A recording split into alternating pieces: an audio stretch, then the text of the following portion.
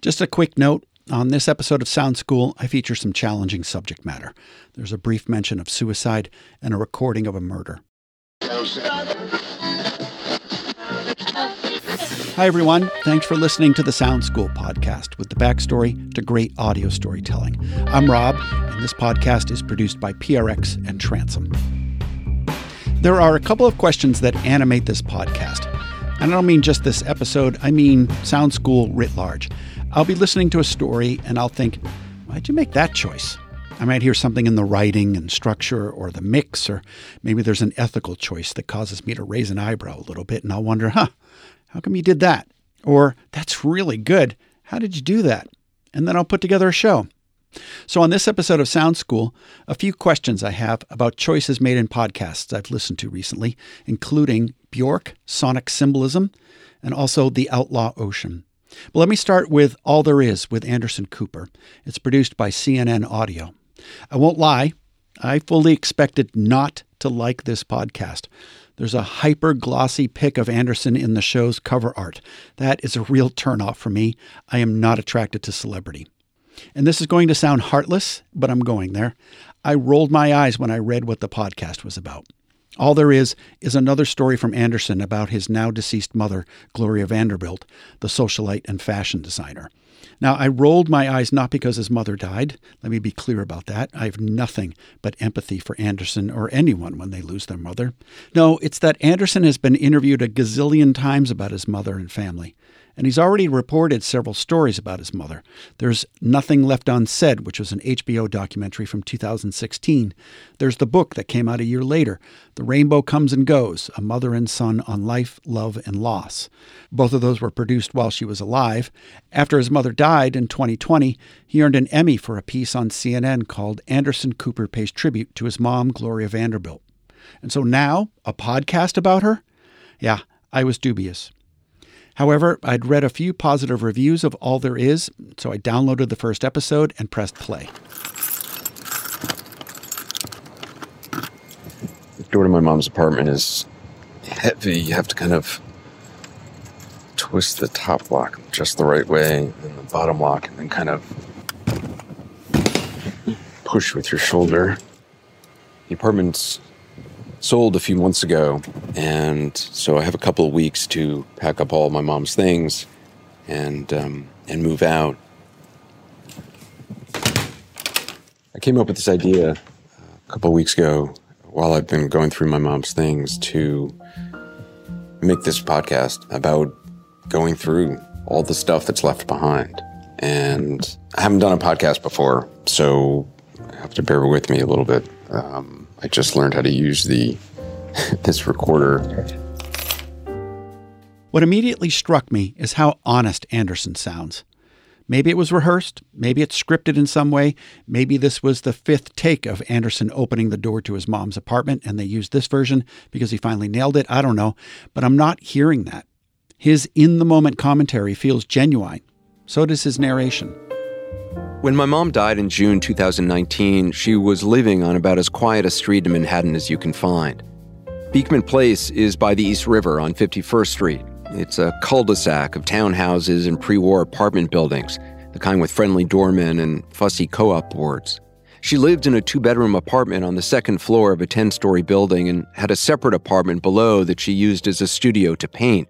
My dad bought the place a few years before he died in 1978. I remember coming into this apartment when I was 7, 8, 9, 10 years old.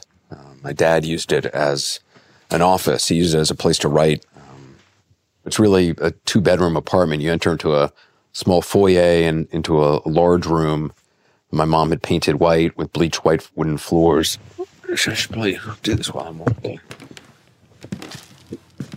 Next to it's a small sitting room, which is the room that my dad used to write in. There was a small radio that would usually play opera or classical music off in the corner of the room. His desk was right where I'm standing right now. And I remember as a kid sitting at that desk looking through his drawers and just spending time with him as he was here writing. My brother Carter also lived here for a year after he graduated college. A couple of days after he died, I came to the apartment by myself to pick out a suit for him to be buried in. Which I guess is kind of a long way of saying that this place has a lot of memories for me. And it's a lot of memories of people who are no longer here. Just coming here, frankly, is hard. But my mom, she never asked, why me? What did this happen to me? She would always say, why not me? Why should me be exempt from the pain of living and losing? And yeah, this is part of it. This is what happens. The gist of the podcast is this. Anderson's father died when he was 10 years old. His brother Carter died by suicide in his mother's apartment a decade later, and now his mother has passed. There's a lot of grief in the mother's home, in Anderson too. It's impossible to avoid it as he sorts through his mother's possessions. In the podcast, Anderson cries several times, even while he's narrating. From what I can tell, they aren't fake tears.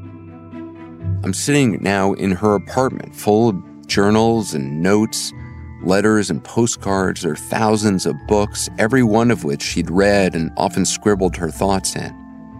It's not just stuff, it's memories, her memories and mine. It's evidence of my brother's life and my dad's, of their existence, that they were here, that they mattered. It's all the people they knew, whom I knew. They're alive in these things. And holding them and going through them, I feel their presence again, and I love that. But what do I do with all these things? I need to learn something from all this. I mean, this can't be it. This can't be all there is. Somewhere in these notes and these boxes that I got to go through, I hope to find something that helps me to make sense of all this, that eases the pain of their absence. And I want to talk to other people who've experienced loss as well, to hear what they've learned, how they survived. I hope this podcast will help you as well. Even if you aren't going through something like this right now, you will. We all will. So yes, I was smitten by the first episode of All There Is and the curious history Anderson discovers in his mother's belongings, which I won't reveal here. But I rolled my eyes again when I saw Stephen Colbert's name in episode 2. Cynical Rob thought, okay, here we go, celebrities on parade sharing their stories of grief. I know, I'm cruel, and I'm wrong again. Yes, Stephen is a celebrity, and he has his share of family tragedy. His father and 2 brothers died in a plane crash when Stephen was young. But the conversation between Stephen and Anderson was positively amazing. It is incredibly rare to hear 2 grown men speaking openly and honestly about their feelings. My awareness of the world changed. My emotional life changed. My relationship with my mother changed. I mean, certainly my relationship with my father and my brothers changed too, because now I never really get to know my father, always Olympian, always this sort of saintly figure in a way. And my brothers are always, about to go play baseball. They're about to go play baseball all the time. They're just looking for their gloves all the time. It's such a strange feeling. My brother was 23 when he died. He's always that person I knew at 23, and it's been 34 years since then. So that image of your brother's always playing baseball, for me, sadly, the image is often the end of his life, which was very violent and awful, a suicide. So I get stuck in that image. How old was your father? 53.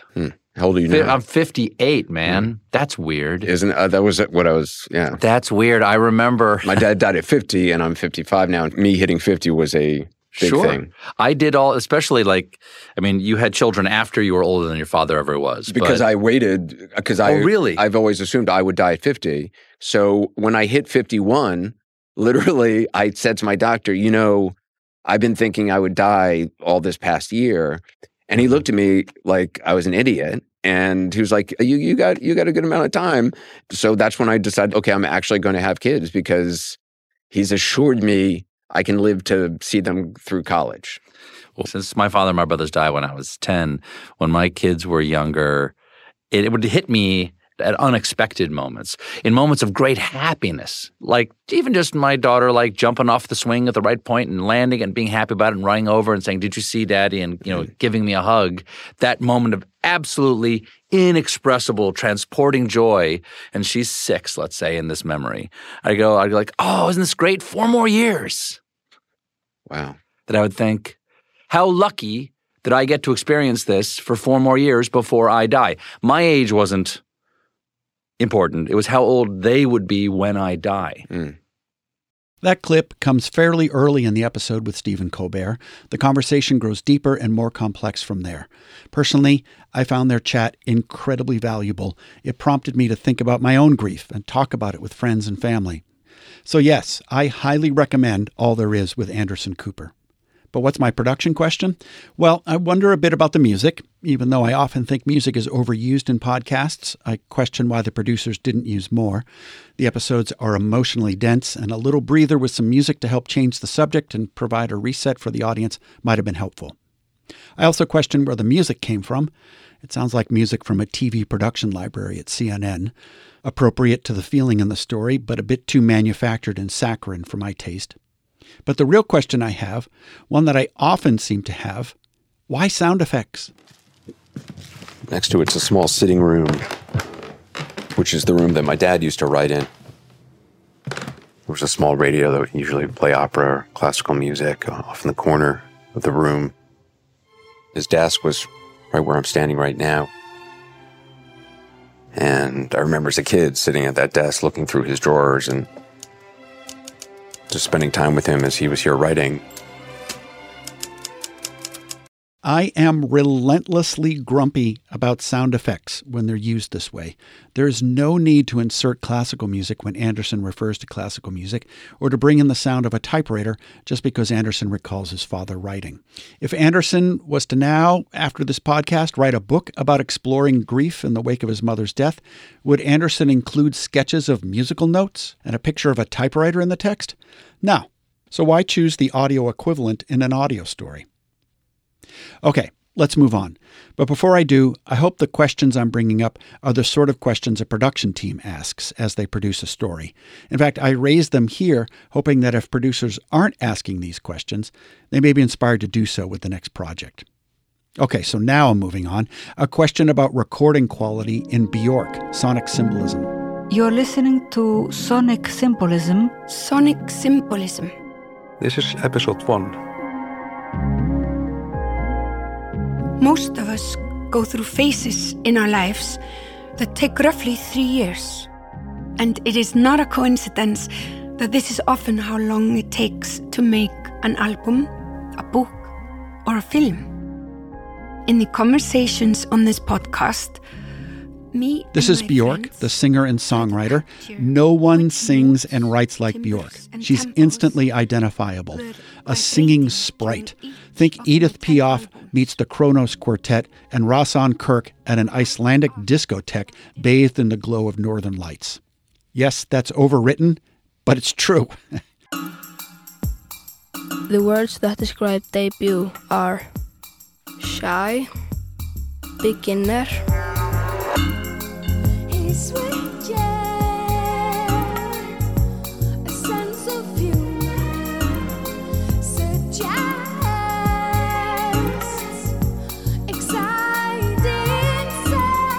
the messenger. In her podcast, Sonic Symbolism, Bjork dissects 9 of her albums in chronological order, starting with her first album, Debut. I gotta say, I was hungry for a deep dive into her work from her perspective. Silver. And I assumed she'd bring her creative sensibilities to the podcast. You know, a kind of like radio lab at a mushroom farm. And that hunch proved correct near the beginning of the first episode. An identified young person recites words that describe Debut, coupled with excerpts from songs on the album. So I strapped my ears in and was ready for the ride. Unfortunately, the ride didn't last long. My giddiness morphed into disappointment, disbelief even, when I heard the interview tape. So, Debut, if you could get your mind over to that time when the work was not yet there, when you somehow felt it coming, because you have described for me this process that you somehow you smell the work, you feel the touch of it or the vibration. Is it possible for you now to get over there and see how it did come? I think out of all my albums, it obviously being my first solo one, it was the one that probably captured most time. So the mixing of music throughout the podcast is stellar. The narration recorded in the studio, it all sounds great, spot on. But the sound quality of the interviews is subpar. If you consider how lush the production is on Björk's albums, subpar is a generous description. And I'm not picking one small section of tape and making a fuss. The poor recordings continue throughout the whole series. It seems like Brazilian music has inspired you also a lot during this period of time, like in the early 90s. Yeah, I think somehow there was a soft rebellion in the fact that I didn't align myself with the sort of Western, the USA and England rock sort of patriarchy, first world culture. Sorry, these are all very, very big and ugly words, but it simplifies things. I love Björk's observations about music and art and culture and economy, all of it really. I just wish I could hear it clearly. This borders on unlistenable. I tried listening to this podcast on the speakers in my car and with headphones on a jet, no go. I'm sure if I listened through the Bluetooth speakers in my kitchen while I'm making soup or something, I wouldn't have been able to hear her in that environment either. So yes, this podcast is good in terms of its content, but I suspect you know what my question is. Why? Based on the sound of the interview tape, why leave the recorder at a distance on a table in a hollow room using the built-in microphones? Why? Sound quality counts. Yes, from time to time, an interview must be conducted in circumstances that are less than ideal, on Zoom or in a noisy room or with a phone. I get that. But the main character in a podcast, especially in a 9-episode series with episodes running 40 to 50 minutes and longer, the main character has to be mic'd properly. Why is it okay to do otherwise?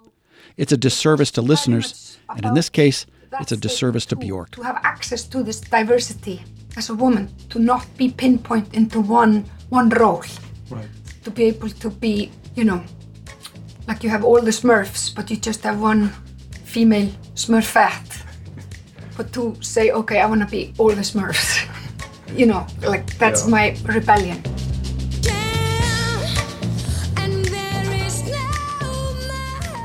My next and last question is this, and I have to say I'm feeling a bit uneasy about asking this one, but here goes.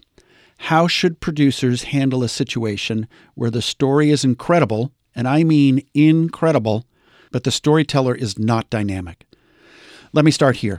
A year or two ago, I devoured Ian Urbina's book, The Outlaw Ocean. I consumed it. Couldn't wait to get back to it every day. When I told people about the book, I usually started by saying, "You are not going to believe what I read last night." The Outlaw Ocean, the book, is a collection of stories centered around Ian's enterprise reporting on crimes committed at sea, a notoriously difficult place to police. What happens in international waters is mind-blowing. Yes, there's illegal fishing, but there's also piracy, environmental crimes, murder, smuggling, even slavery. It's astonishing. Ian's reported on it all, much of it for the New York Times. It's journalism at its finest. And I'll say this too, Ian's writing is crisp. It's vibrant. The stories jump off the page. So when I learned the CBC and the LA Times co-produced what's basically a podcast version of the book, I thought, well, sure, I'll take this ride again. Turns out it was less of a ride. Heads up, the excerpt I'm about to play is incredibly difficult to listen to. The video came to me from a source at Interpol, and all it had was the subject line, "Brace yourself."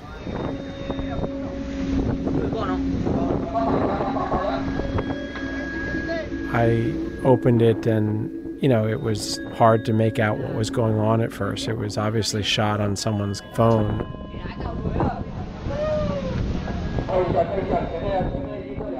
The camera is super wobbly. It's at sea and the water is very blue, and you see several large tuna longliners. These are big steel ships, and very early on into the video you start hearing gunshots, and that's when I immediately stopped everything else I was doing and focused.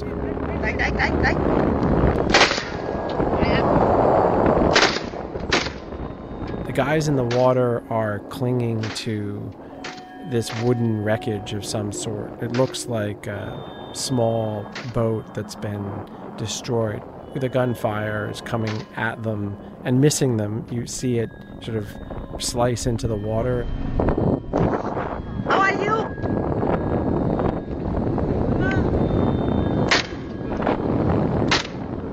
And the guy on the wreckage is now holding up... Jesus Christ. He holds up his hands, palms up, and then he's hit. And there's blood all over the water.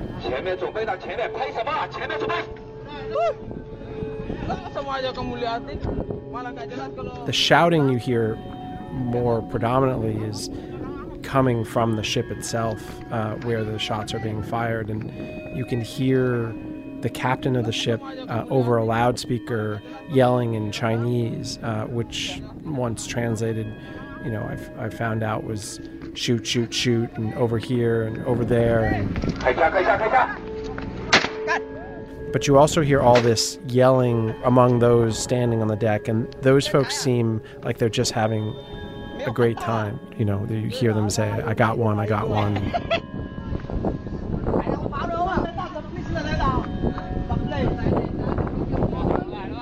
They're just taking target practice. It's just... and that's the end of him. That last shot hit him, and now he's a pool of blood. Okay, say go. Say go. The whole thing ends with the sort of capstone moment where 3 of the guys on board. Now, whether these guys are merely witnesses to the crime or culprits, who knows? All you know is that they're smiling, they're giving a thumbs up. One guy's still smoking a cigarette while he's filming the others, and the other guys are sort of hugging each other and posing.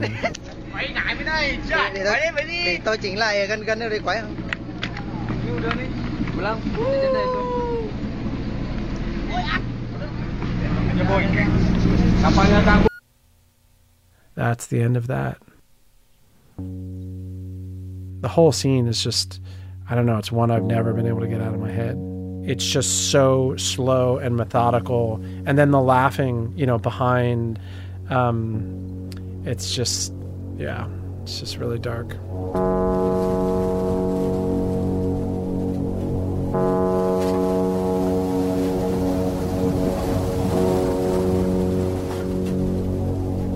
This is The Outlaw Ocean, Episode 1, The Murder Video.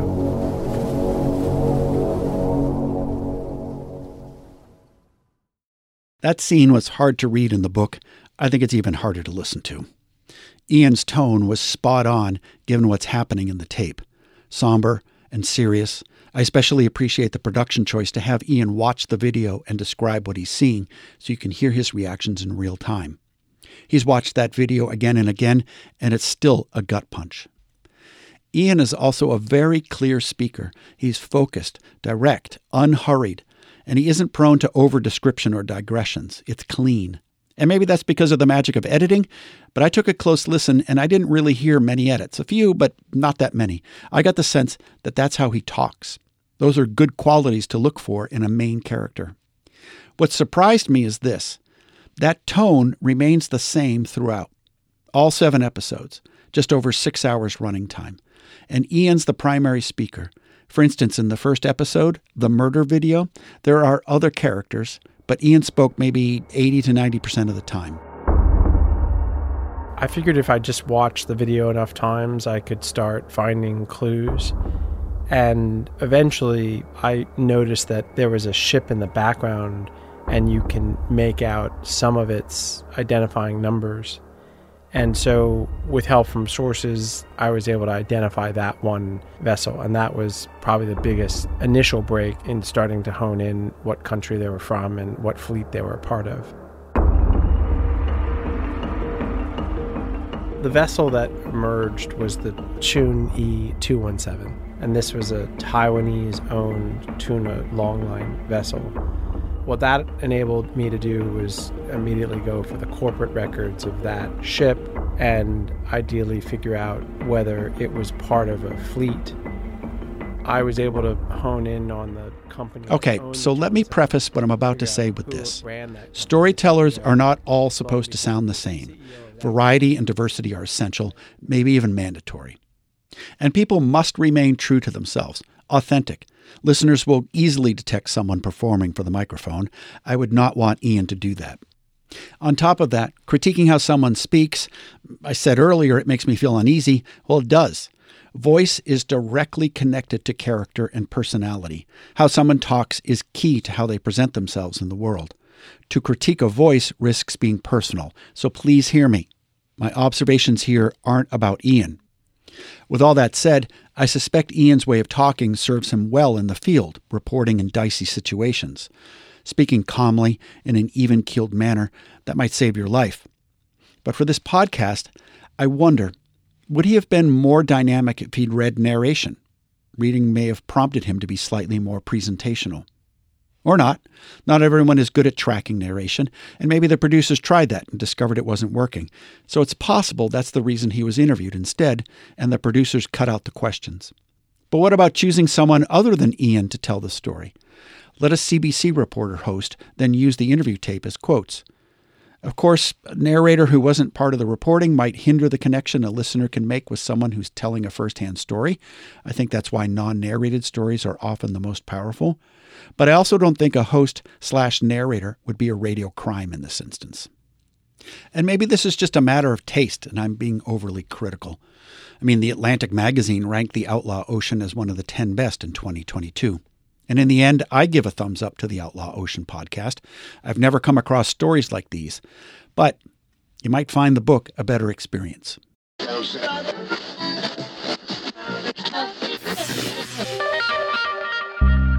There's another reason I'm putting these questions out into the world.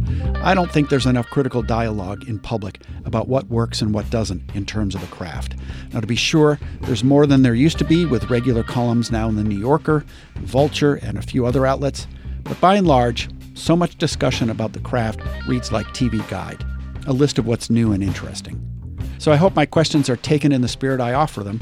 I hope they help improve our work. This is the Sound School podcast from PRX and Transom. Thanks to Genevieve Sponsler, Jay Allison, and WCAI in Woods Hole, Massachusetts. I'm Rob Rosenthal. Thanks for listening.